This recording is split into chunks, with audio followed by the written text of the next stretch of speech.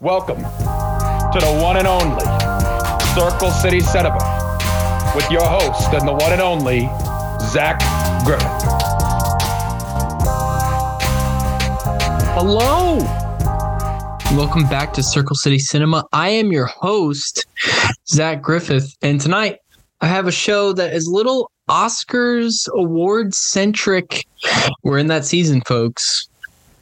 Tonight I'll be talking about The Whale, Babylon, and the biggest movie is 2022 and perhaps 2023. We'll see. Avatar, The Way of Water, the long-awaited sequel to the highest-grossing movie of all time.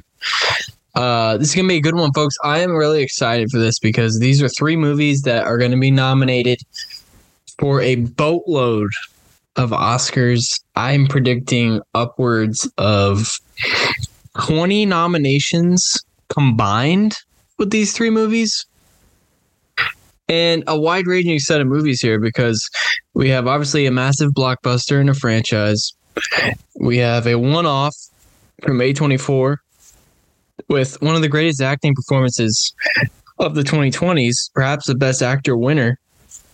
And then we have Babylon, which was a box office bomb, but a 3-hour period piece chronicling the history of Hollywood in the 20s as they make the transition from silent films to talking films, and directed by Damien Chazelle, who is one of our best directors that's working right now. So really excited for this one. But first things first, things I've seen lately. Now, we teased this a little bit on Linsanity of all places when I threw Caleb and Bryce for a loop to start. Asked them their top 5 favorite things, shows or movies that they watched in 2022. So I had a couple of these down. But things I've seen lately. House of the Dragon. Finished this up a couple weekends ago. The first season of 10 episodes. It's great. It's fucking great. Great performances all around. Matt Smith as Daemon Targaryen. Really great. Patty Considine as King Varys. Really great as well. A worthy successor show.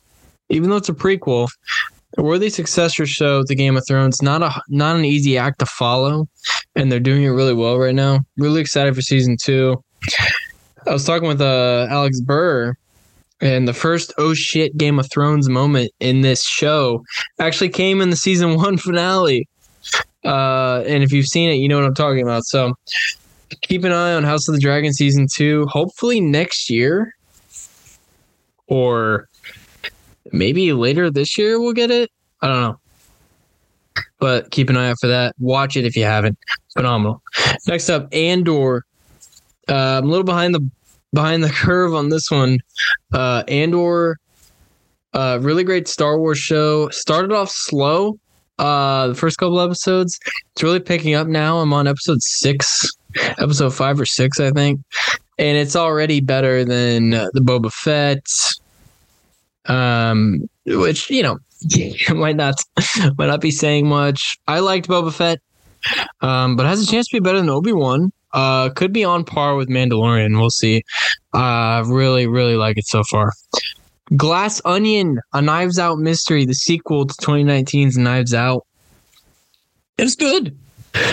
It was good. I wonder if we're going to see more of this stuff where the movie gets the limited theatrical release followed by a wide release on Netflix.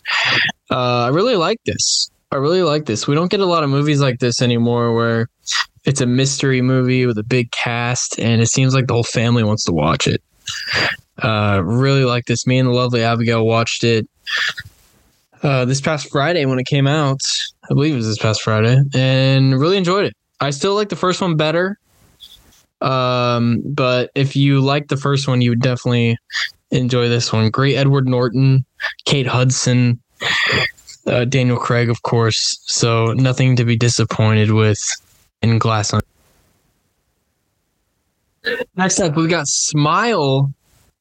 Scariest movie I've seen in a while. You can find this on Paramount Plus. Just really fucking creepy. The lovely Abigail had trouble sleeping after we watched it. She had to watch something happy before we went to sleep. Really fucking creepy and a lot better than I thought it was going to be. The previews look dumb, I will admit, but the marketing campaign, I'm sure you all remember, ingenious. And just really, I highly recommend it. In fact, I'm going to look up what it got on IMDb because 6.6, that's too low. I'd give it at least a 7. I would give it at least a 7. That was a phenomenal movie. Really, really scary movie. And directed by a guy named Parker Finn, who doesn't even have a Wikipedia page. So there you go. Crazy. That movie was great. I don't know why people shat on it. It was good. I enjoyed it a lot. And then the one I really wanted to talk about, things I've seen lately, on HBO Max right now, and it's going to be nominated for a bunch of Oscars. The Banshees of Inisherin. The Banshees of Inisherin, starring Colin Farrell, Brendan Gleeson. If you haven't seen this, I would highly recommend it. Colin Farrell is going to be a front runner for Best Actor. Brendan Gleeson is going to be a front runner for Best Supporting Actor. Could be nominated for Best Picture. Absolutely going to be nominated for Best Picture. It's about two friends, Colin Farrell and Brendan Gleeson's characters, who basically Brendan Gleeson breaks off their friendship for no apparent reason, and Colin Farrell doesn't know why, and shit goes down. Shit goes down, and it's really entertaining throughout. Really sad. I would just highly recommend it. It's on HBO Max right now if you want to watch it. Could win some Oscars even. I mean, I think Colin Farrell will definitely be nominated. Gleeson will be nominated, and it will be nominated for Best Picture. So there's 3 right there. Watch it if you haven't. HBO Max. Not a long movie either. Only about hour 50 minutes. I want to start with The Whale. Directed by Darren Aronofsky. Written by Samuel D. Hunter, who based it on his 2012 play of the same name. Cinematography by Matthew Libatique. I think I'm saying that right. Frequent collaborator of Darren Aronofsky. They've worked together quite a bit. Starring Brendan Fraser, Sadie Sink, Ty Simpkins, and Hong Chow. 8.1 out of 10 on IMDb. I strongly agree with that. Here's what I don't agree with, and quite frankly, it's laughable. 1.5 out of 4 stars on RogerEbert.com. I didn't even bother to read the review because I was so pissed that they gave it a 1.5 out of 4. Let me be clear. Probably not going to watch this movie again, but I wouldn't be upset if I did. Phenomenal film. It's still in theaters if you want to see it. Plot. Morbidly obese English teacher tries to establish a relationship with his estranged daughter, played by Sadie Sink. So Brendan Fraser plays this English teacher named Charlie, who I think they say what his weight is. They definitely say his blood pressure in the movie, but morbidly obese. Like, they say a couple times, dude, you got to do something. You got to go to the doctor or you're going to die pretty soon, like within the week. And he just doesn't seem to care.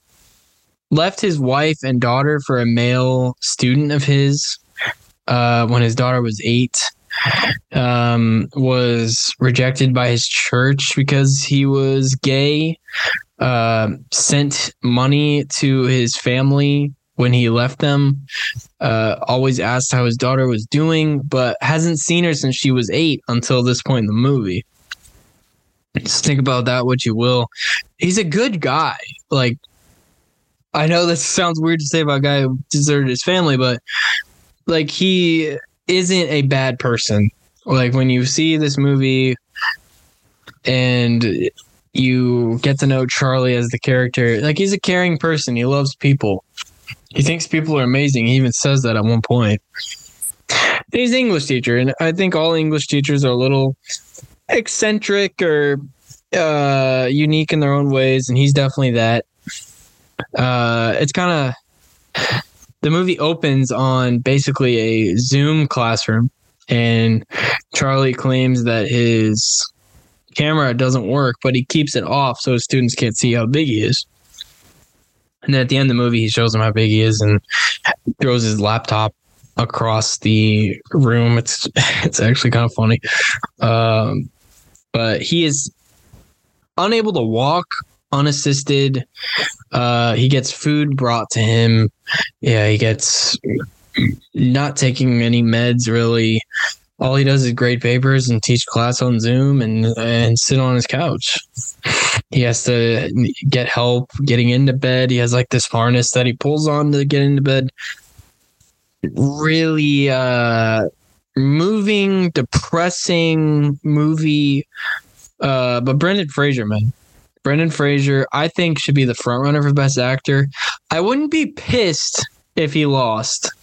And I'm going to get into some other awards that have been announced, some nominations that have been announced, because this year, it's not like last year where you hadn't, the common moviegoer hadn't heard of half of the bullshit that was nominated.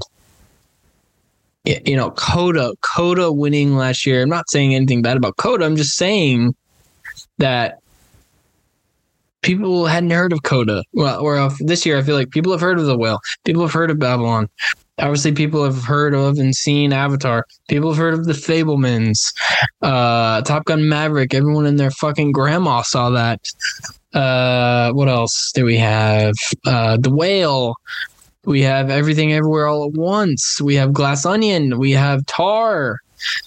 All of these movies that people have heard of and have seen. It's like, not to the level that 2019 was, because 2019 was obviously an all-time movie year, but similar in that people have heard of these movies. Elvis, didn't even mention Elvis. Banshees of Inisherin. Like, people have heard of these movies. They've seen them on Twitter. They see them on their streaming services. And that's going to be a big help for these movies that have been nominated, is getting them on the streaming services so that people actually see them. There was a time in Oscars history where people had seen or heard of all the nominees. And last year was just kind of a like, what the fuck year, because I hadn't heard of most of the nominees. Last year was the first ceremony I hadn't watched since like 2014. So it broke a streak of like 7 years for me where I just didn't watch the show. And it was mostly because I hadn't heard of any of the fucking movies. Hadn't heard of them. And this year is going to be really fun because you have a movie like Top Gun Maverick that not only have people seen it and seen it multiple times, but really has a chance to win Best Picture. And I'm going to get into why that is in just a second when I get into some of these awards shows that have already released their nominees. Oscars will release their nominees on January 25th in the morning. They release them in the morning around 8 p.m. so they don't get shit on immediately while people are waking up. Just so you know, that's 5 o'clock a.m. Pacific time, so they really don't get shit on. Very strategic by the Oscars there. They probably work with the NFL on that. But back to The Whale. Brendan Fraser going to be the front runner for Best Actor, I think. But some other, like I said, not going to be pissed if he doesn't win. It's not a Joaquin Phoenix Joker situation where if he doesn't win, it's a crime.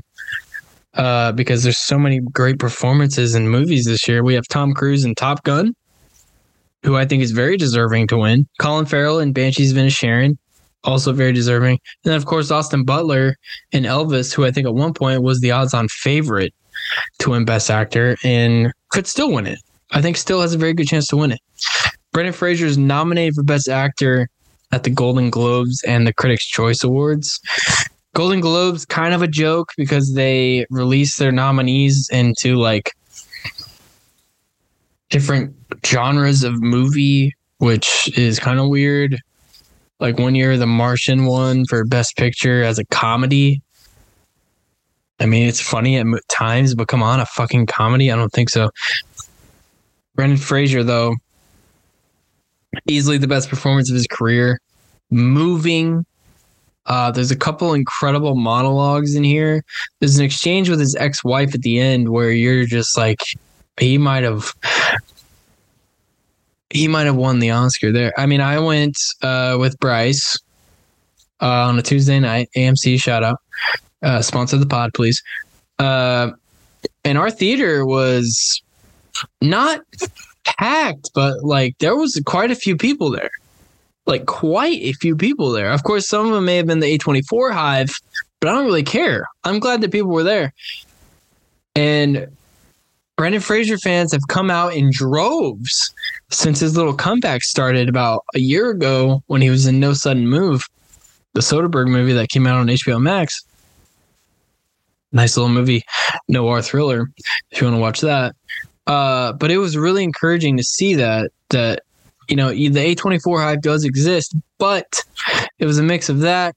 I think the Fraser fans and people who just wanted to see this movie. Common moviegoers.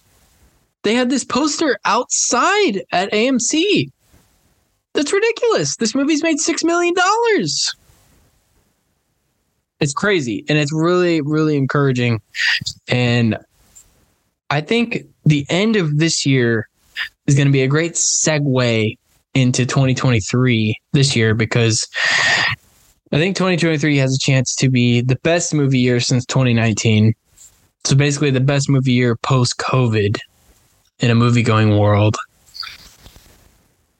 And it would be awesome if a guy like Brendan Fraser or Tom Cruise won the Oscar for Best Actor. Brendan Fraser, a guy who was basically blackballed from Hollywood. He accused some people of harassment, was basically blackballed because of it, and then it turned out to be true. And now he's slowly coming back in like he should be. And a lot of great news about him recently, potentially reprising his role in The Mummy. He's going to be in the Martin Scorsese movie later this year, Killers of the Flower Moon. Like I said, he was in No Sudden Move in 21. He's a good actor. Like, that's never been in question. He's made some questionable decisions in the movies he's been in, but this one was an absolute hit. And what a way to cap your comeback by winning the Oscar for fucking Best Actor. What a way to cap that. So I hope he wins it. Not going to be pissed if he doesn't. I personally think it's going to be him or Tom Cruise who take it. But back to those award shows. Golden Globes kind of sucks because their categorizing of things is kind of weird. The Critics' Choice Awards and the National Board of Review Awards tend to be more telling as to what's going to be nominated at the Academy Awards. National Board of Review has actually already released their winners. There's going to be a formal ceremony, I believe. What did it say? January 8th. So this Sunday, that will be taking place. The National Board of Review Awards Gala on January 8th, this Sunday. But those tend to be more telling as opposed to the Golden Globes as to what's going to be nominated at the Oscars, which again will be announced on January 25th. I want to get into a little bit more of Fraser's performance here. Kind of a disturbing performance as well. Really graphic depiction of binge eating. There's a scene where it seems like all hope is lost for him. He's kind of submitting to the fact that, hey, I'm going to be dead soon. My daughter hates me. My ex-wife hates me. What's it matter? And he just binge eats. He eats like 2 slices of pizza at once, douses them in ranch, shoves a whole bag of chips in his mouth, eats like 2 meatball subs, and it's all really graphic, really sloppy eating too, and makes you feel for the guy because he can't help it, and he feels like he has nothing left to live for. He's making no effort at all to conserve his life, and it's sad because on some levels he did it to himself. But on another level, his daughter, who we'll get into her in a little bit, is so recklessly mean to him and everyone else in her life, it seems like, that he just feels hopeless. But at the same time, rather than being disturbing and depressing, the performance, it's really uplifting, especially near the end. The last 30 to 35 minutes of this movie, fucking powerhouse. Fucking powerhouse. And sealed that it will be nominated for Best Picture. Like I said earlier, sealed that he most likely will win Best Actor. I would be interested to see those odds. As a matter of fact, my degenerate self is going to look them up right now. And here it is. Variety. Variety.com.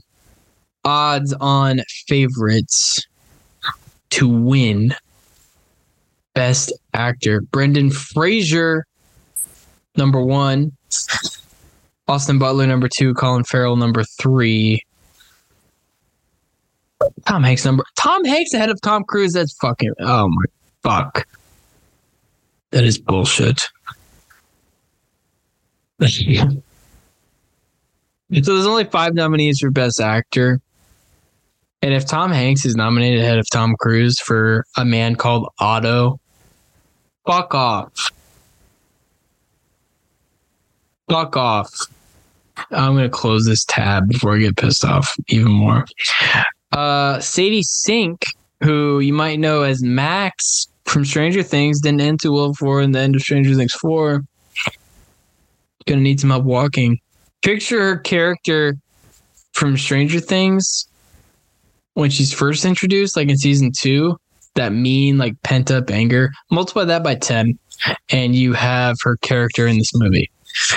Really just fucking evil at times in this movie. You can definitely tell she's the child of a broken home, if you will. No guidance in life, absent parents, and Charlie Fraser's character, he's just like oblivious to it because he's just glad she's spending time with him. In fact, he actually offers to pay her to spend time with him, does her homework for her.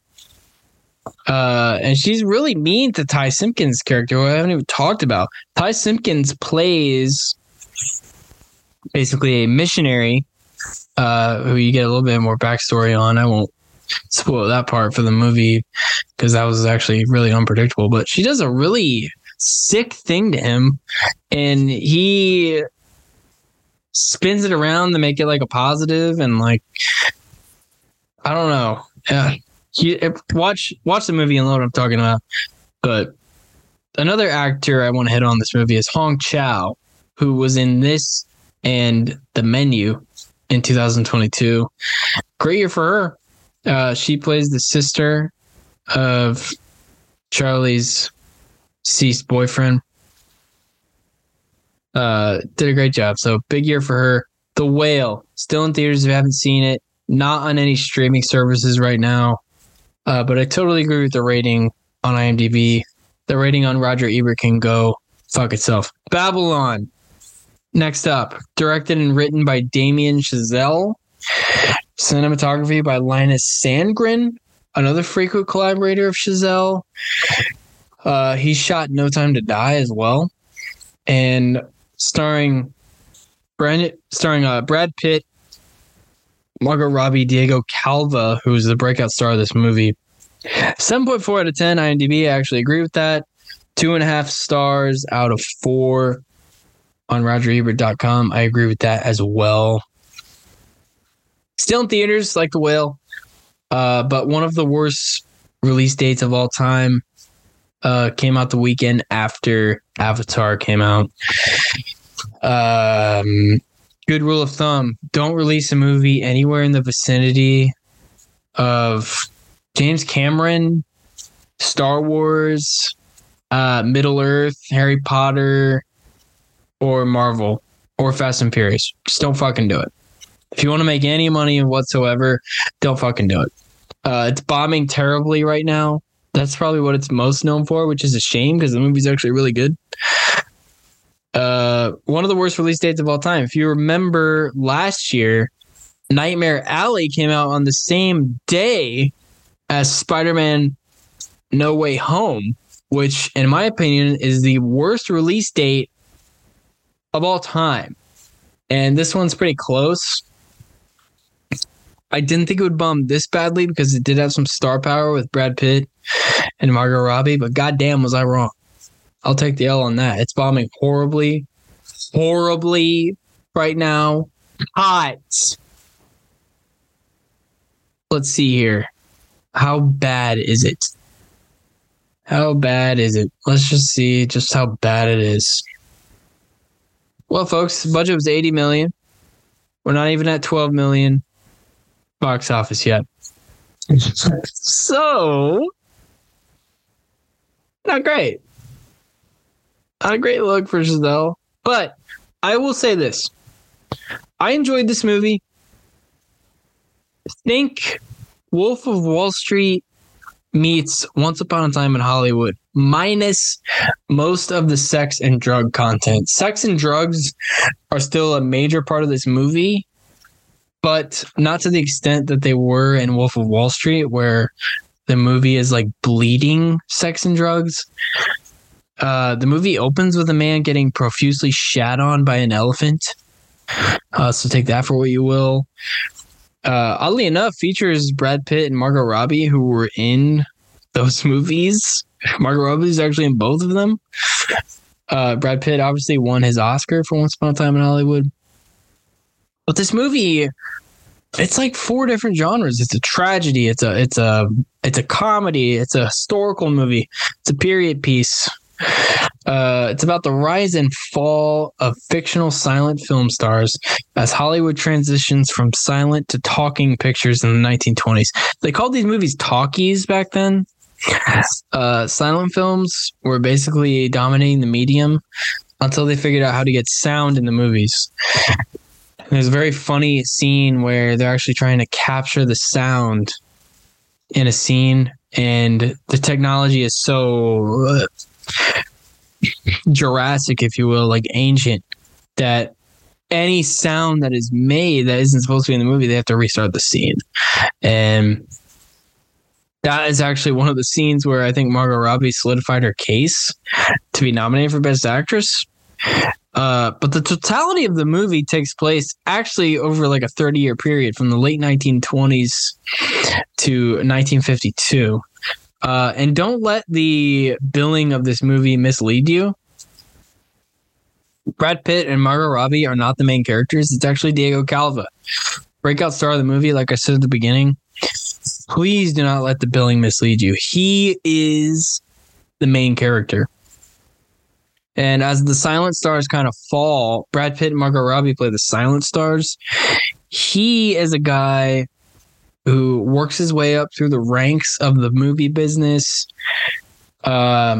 And his career is actually taking off when eventually at the end, near the end, he decides to get out of it for reasons that I will leave unclear because I want you to go see this movie.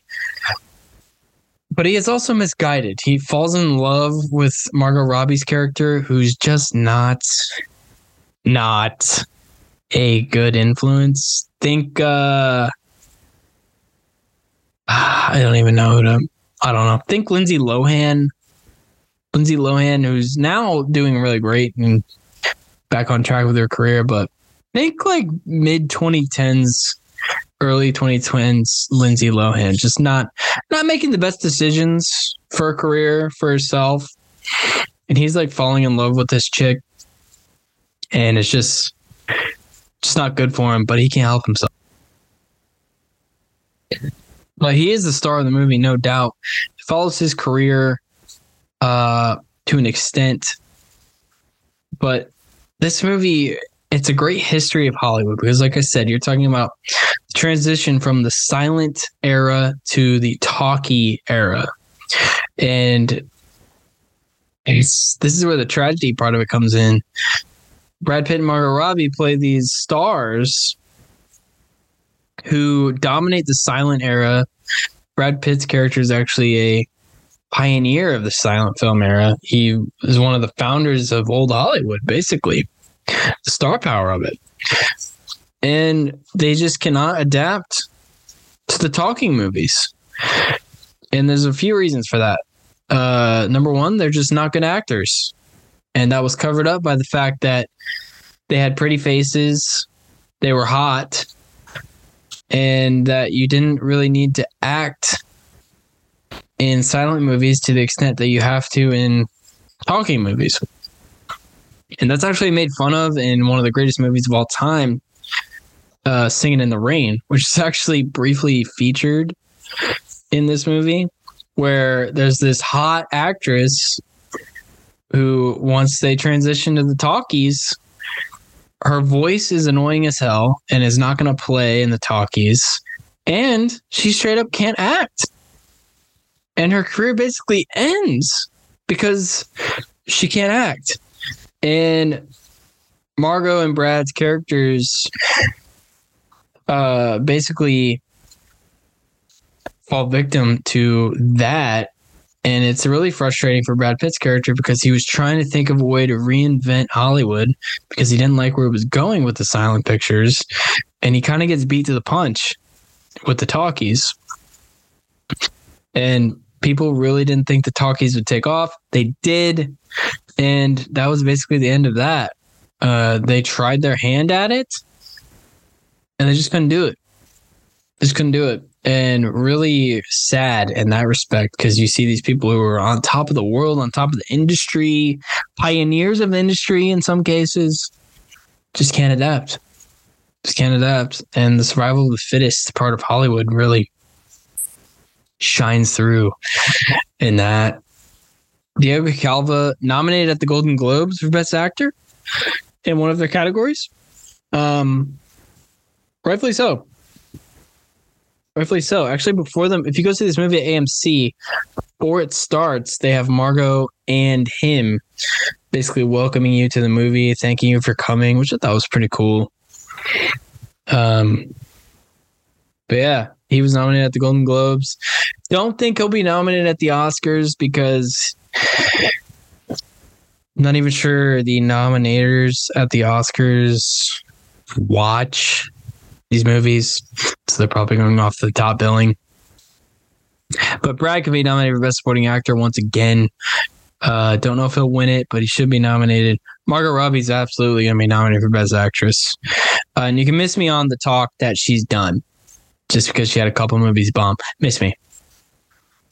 There's been plenty of actors who've had movies bomb that nobody's questioned whether or not they're good.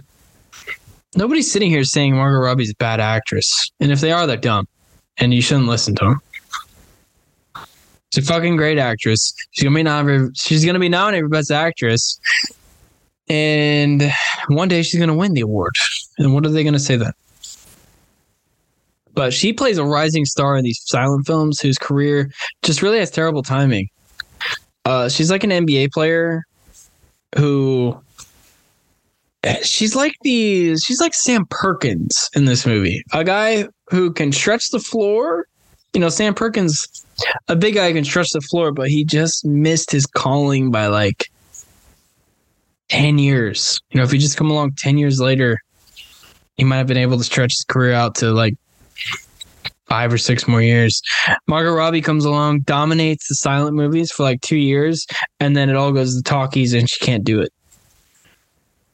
And it sucks for her because she was just now becoming a star and the world like crumbles from under her, and it's really sad to watch. Really, really sad to watch. But this movie probably going to be on HBO soon. I think it is, you know, Damien Chazelle has made, I believe this is his 4th movie. So we have Whiplash, La La Land, First Man, and Babylon. So assuming Babylon is nominated for Best Picture, 3 of his 4 films will have been nominated for that award. With La La Land almost winning it, if not for that famous Oscars fuck up where Moonlight actually won it. Whiplash was nominated as well. First Man was not. So Quite the resume. 70. He's batting 750 right there. That's quite the resume. He'll be nominated for best actor or best director as well. Pitt and Robbie will be nominated. Also, the Tobey Maguire character in this. Think of Eyes Wide Shut on crack, and that's him. I will say no more. You'll know it when you see it. Next up, in the last movie tonight that I want to get into, Avatar: The Way of Water, a movie that has been 13 years in the making. Similar to why James Cameron waited to make the first Avatar, he simply thought that technology wasn't far enough along in order to make his vision a reality. And goddamn, I'm glad he waited, because this is a phenomenal movie. I thought it was better than the first one. Phenomenal action scenes, phenomenal performances, a great villain performance that topped the first one. And son of a bitch, if it isn't blowing up the box office. So we have Avatar: The Way of Water, directed and written by James Cameron. Co-written by Rick Jaffa and Amanda Silver. Cinematography by Russell Carpenter, who won the award for Best Cinematography for Titanic. And starring Sam Worthington, Zoe Saldana, Sigourney Weaver, Stephen Lang, and Kate Winslet, who joins the cast. 7.9 out of 10 on IMDb. A 3.5 out of 4 stars on RogerEbert.com. Roger gave the first film a perfect 4 out of 4 stars. And I think he would have done the same for this one. Big Jim Cameron retains his box office crown. This movie surpasses Top Gun Maverick to become the highest grossing movie that came out in 2022. Almost $1.52 billion and counting. It's the rare movie nowadays that actually increased its revenue from opening weekend to the second weekend. So the second weekend actually grossed more than the opening weekend, which is unheard of nowadays. I don't even know if Endgame did that. Fucking astounding. I think it was the 5th fastest movie to reach $1 billion. And it's showing no signs of slowing down. I think it'll get to $2 billion like the first one. I don't think it'll become the highest grossing movie of all time like the first one. But if it approached like $2.5 billion, wouldn't be surprised. I mean, we're already at 1.5. It hasn't even been a month yet. The first one also sold really well at home. It was the highest selling home video when it came out. I expect something similar with this one. But some of the most astounding visuals that I've ever seen. I saw this movie in 3D IMAX. And a fun fact about this movie, you can't see it in regular IMAX. You literally can't. If you go on AMC app or Fandango or Regal app or wherever you go to get your movie tickets, there's no option to see it in regular IMAX. It's either 3D IMAX or Dolby Cinema or regular digital. That's it. You can't see it in regular IMAX. I saw it in 3D IMAX, and it was one of the most outstanding theater experiences I've ever had. I even got a free poster. at AMC. Shout out AMC. Please sponsor the pod. Awesome movie. Better than the first one, like I said. And I really liked the first one. I rewatched it a couple weeks before I went and saw this. It was actually the extended cut. And I am thrilled to buy this one. It will for sure be released on Disney Plus, but I'm buying it. I don't give a shit. And James Cameron, for all the haters, Bryce Chatty, I'm talking to you, who said, why are we waiting this long? It has no cultural impact. Well, I would wait 13 years if I knew I was going to make it $1.5 billion. I'd wait 20 years. Fuck it. And there's no end in sight for this franchise. I believe, let me verify here. The next one will come out in 2024. And let me see here. I believe We have how many more are planned here? How many more are planned? Let's see. We have Avatar 5 slated for release in 2028. So there you go. This is going to be a 20-year-old franchise by the time it's all said and done. So this franchise has no end in sight. Really love the way it's going. The plot of this one, Jake and Neytiri now have a family.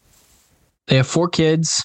The humans are returning to Pandora with Jake as their target, for forcing them out pretty much. Miles Quaritch, if you remember the villain from the first movie, reincarnated, if you will, as an avatar. I was really wondering how they were going to bring him back, considering he died in the first movie, got a couple of arrows to the chest. And it's kind of cool how they revisit that in this movie. But he's reincarnated as an avatar, so he has the speed and agility and skills that Jake and Neytiri do.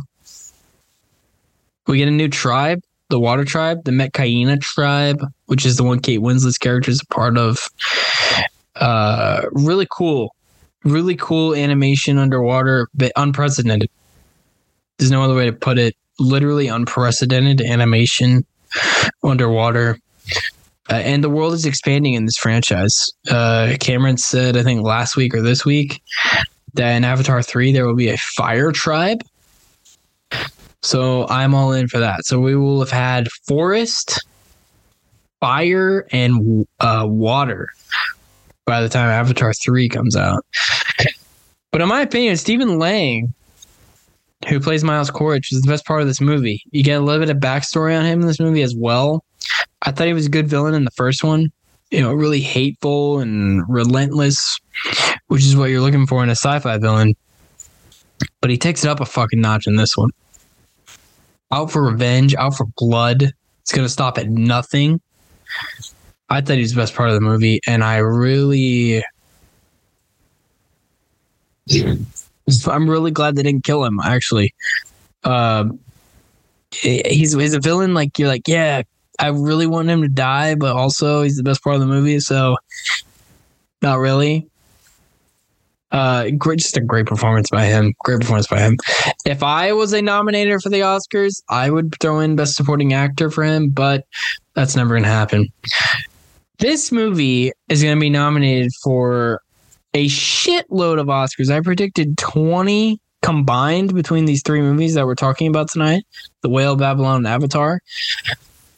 This one could potentially be nominated for 10 or more. The first film was nominated for 9 Oscars, for reference. So there you go. Now I want to get into award season here before I wrap up. The award season, like I said, typically pretty telling as to what's going to be nominated at the big ones, the Academy Awards. But we have the National Board of Review have already announced their winners. The National Board of Review typically they're famous for releasing lists of the top 10 films of the year. And they've already released their winners for this year, with the official ceremony being on Sunday, like I said earlier. But they picked Best Picture as Top Gun Maverick, and I'm all for that. I hope that happens. I really hope that happens. That would be awesome. I don't know the last time the most popular movie of the year, money-wise and culturally-wise, won Best Picture. It might be Silence of the Lambs. That in 1991. That might be the last time this happened. Probably Titanic. Probably missing Titanic too. Titanic was probably the last time this happened, where a movie that everyone saw, everyone enjoyed, I think, won and had the biggest cultural impact, actually won the award for Best Picture. And I think that is going to happen this time. I really think Top Gun Maverick's going to win the Oscar. Best Director of the National Board of Review, Steven Spielberg for The Fabelmans, which is actually one of these movies that came out recently that I have not seen. I really want to see it. I think I'll wait for the streaming release, but I really want to see that one. Basically a Spielberg biopic on himself, which is kind of a cool concept. Best actor, interesting here, and I don't hate it. In fact, I like it a lot. Colin Farrell for The Banshees of Inisherin. I'm all for that. Best actress, we have Michelle Yeoh for Everything Everywhere All at Once. She seems to be a front runner. Best supporting actor, Brendan Gleeson for The Banshees of Inisherin. So Banshees sweeping the actor categories. And best supporting actress, I hope this happens, Janelle Monáe for Glass Onion. Really, really hope that happens. Best original screenplay, Martin McDonagh for Banshees of Inisherin. And best adapted screenplay, we had Edward Berger, Leslie Patterson, and Ian Stokell for All Quiet on the Western Front. Still need to see that. Do they have best animated feature? Marcel the Shell with Shoes On. Never heard of it. Okay. Then we have the Critics' Choice Awards, and they have their Best Picture nominees here. So they have Avatar, Babylon, The Banshees of Inisherin, Elvis, Everything Everywhere All at Once, The Fabelmans, Glass Onion, A Knives Out Mystery, RRR, Tar, which I still need to see that. It sounds like Cate Blanchett will win Best Actress for that movie. Top Gun Maverick, and Women Talking. So most of those movies I feel like people have heard of or seen, which again, very encouraging. And I hope the Oscars follow suit with that. Best Actor nominees. They have 6 nominees here. They have Austin Butler for Elvis, Tom Cruise for Maverick, Colin Farrell for The Banshees of Inisherin, and Brendan Fraser for The Whale. The other 2, I don't really have a chance. I'm not going to mention them. Best Actress, Cate Blanchett for Tar, Viola Davis for The Woman King, Margot Robbie for Babylon, Michelle Yeoh for Everything Everywhere All at Once. So as you can see, folks, kind of on the right track here for these awards. The Golden Globe Awards, I'll read those off, even though I don't really care. Let's see here. Yes, so for Best Picture, they have 10 nominees. Looks like the same ones as the Critics' Choice. However, they have Hugh Jackman in The Son nominated for Best Actor. They also have Michelle Williams in The Fabelmans nominated for Best Actress. Best Director, what do we have? No Damien Chazelle. Wow. They have James Cameron, Baz Luhrmann for Elvis, Steven Spielberg for The Fabelmans. Wow.